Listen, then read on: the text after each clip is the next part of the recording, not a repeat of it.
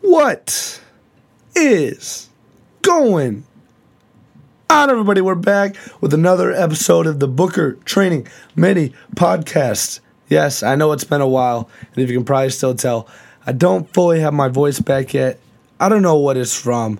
It's not COVID because I've been getting tested, but I hope I can figure it out soon because I would like to have my real voice back. But school's going well. We just got through midterms. Basketball practice just started last Friday. Things have been going well. First game is coming up November 13th. Pretty pumped about it. Everything's been going well. Kind of gelling with the guys. And we're going to get this one started with this quote I found online. And it says, "Imagine yourself in 6 months if you don't give up." Now, 6 months is a long time. And I just posted something on Instagram the other day that said the 21-90 rule. So you can build a habit in 21 days. And you can transform that habit into a lifestyle in 90 days. Now, 90 days, about 3 months, compared to 6 months. Think about how much that you can accomplish in 6 months, whether it's completely changing the way you do things, of waking up early, changing your diet, changing your activity lifestyle, changing all those sorts of things. Just keep that in mind. Maybe tomorrow is the day that you make a change of some things that you've been wanting to for a while. Maybe this podcast helps you to finally push over that wall and want to start something. But that's for you to decide. That's not for me to decide. But today I wanted to jump in how to find your perfect body weight. How to find your perfect body weight. Do you have a perfect body weight? Well, I'm going to say something that you probably might want to hear. But no, there is no perfect body weight. And I'm pretty sure everyone has heard of BMI, body mass index. But there is no perfect or ideal body weight. And the problem with the BMI scale is that, one, it doesn't account for muscle. Don't look at BMI when you're trying to look at if you're classified as overweight, obese. That's a big problem when you start to put in titles on things and stuff like that. The real questions you should be asking yourself is, one, are you comfortable? And the second part of that question is health should always be a priority, right? If you're not taking care of your health and you're not looking at the food you're eating and the activity, lifestyle that you're putting together, that's a big problem. So yes, are you comfortable? But are you also making sure that you're staying healthy? And the number one key is to make sure that you have balance, because balance is very important. You don't want to be too strict with your lifestyle eating. You also don't want to be too relaxed with your lifestyle eating, right? Balance is key. And I always like to look at it like this, as maybe eat about 28 or 80% healthy foods and about 20%, I like to call them those balanced foods, those pleasure foods, maybe those foods that you haven't had in a while are the ones that you really enjoy eating, right? You can also look to find like alternatives for those pleasure foods, whether, say, you're a big ice cream person. There's other alternatives. There's, coconut milk ice cream. There's Halo Top ice cream. There's other ice creams that are healthy for you. They have better macros, better calories, stuff like that. So be sure to look into that, right? But balance is the number one key. 80% healthy, like I said, 20% balance. And another thing with that is that 80% to 20%. That's how you should be thinking about your nutrition versus your workouts, right? It should be 80% nutrition, 20%, the workouts and exercise that you're doing, because the reasoning behind that is that it is possible, right? It is possible to lose weight without working out, right? It's simple. It's calories in versus calories out. It's simple. It's not easy, but it's simple. Calories in versus calories out. So if you're eating more calories than you're expending, you're going to gain weight, right? And the opposite goes the other way around. And it's really important. Now, talking about another aspect of balance when it comes to, let's say, body fat percentage, stuff like that. Low body fat percentages, yes, they may be what people strive for, what people look and want to accomplish. But one thing I could say is that they're not very comfortable. They're uncomfortable. And you might be thinking, like, why? But if you're trying to maintain like a 6 to 8% body fat percentage, right? You're going to have to be always on a strict diet. You're not going to have balance. You're not going to have that 80 to 20%. And you may not be in a good mental state. So it's very important to find what works best for you. Don't look at a BMI scale, right? Because health isn't always what's on the outside. It's about what's on the inside, but always make sure that health should be your number one priority.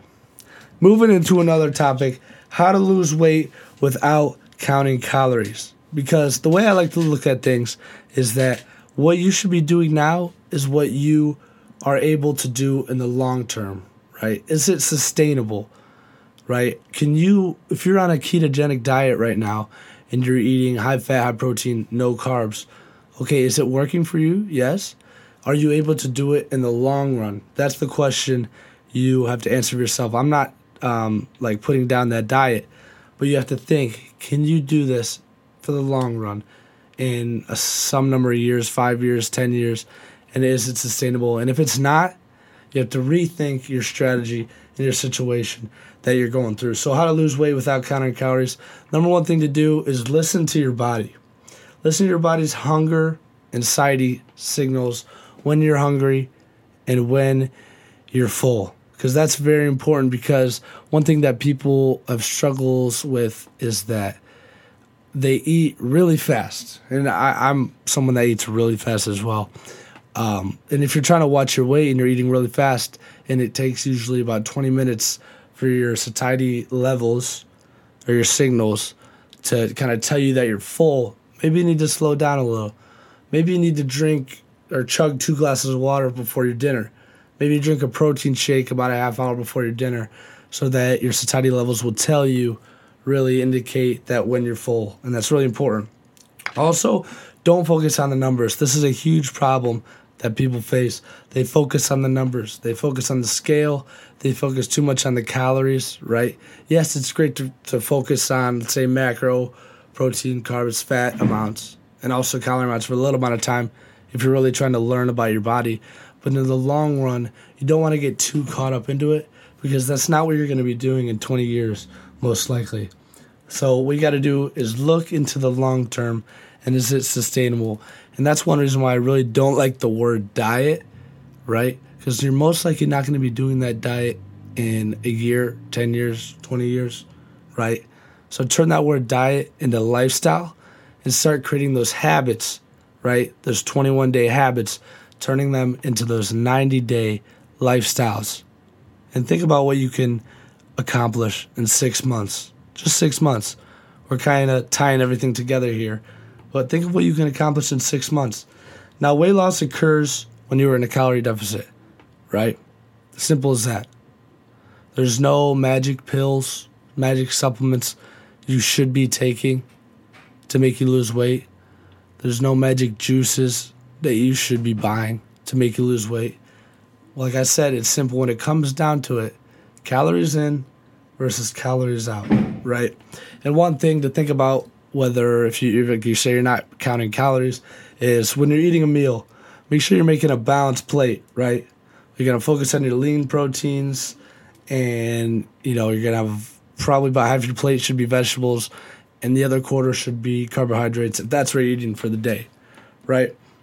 Another tip, don't eat straight from the bag, because a lot of us, and it happens to me sometimes, you can get carried away eating way more than you should, faster than you should, so your satiety levels aren't telling you that you're full when they should, because you're eating way too fast. So be conscious of that. Maybe slow down, pour it into a bowl if you're having troubles with that when it comes to late night binging and that other stuff. And I kind of put this diagram up on Instagram the other day. I talked about binge eating. And I want to talk about this for a sec. So binge eating is, I put one of them as canceling plans after a binge. A lot of people have problems with, once they overeat, whether it's in the middle of the day or towards night, they just feel like crap, right? So they don't want to do anything with their friends because they've already dug this hole. So what a lot of people do is they keep digging and they keep binge eating, right? And maybe that turns into the next day, and then they're going to say that statement, oh, I'll start over next week, or I'll catch up next week. That's not what should be happening. When you realize that you overate a little bit, the number one thing you should do is consciously notice that you binge eat, that you overate. And what you're going to want to do is just move on. Just completely forget about it, right? Also, comparing foods as good versus bad. And I've talked about this before, but you don't want to do this because, number one, it's going to make you feel bad about what you ate if you ate a bad food, which led to binging. And what you're going to do over time is you're going to start to think about those foods as good versus bad.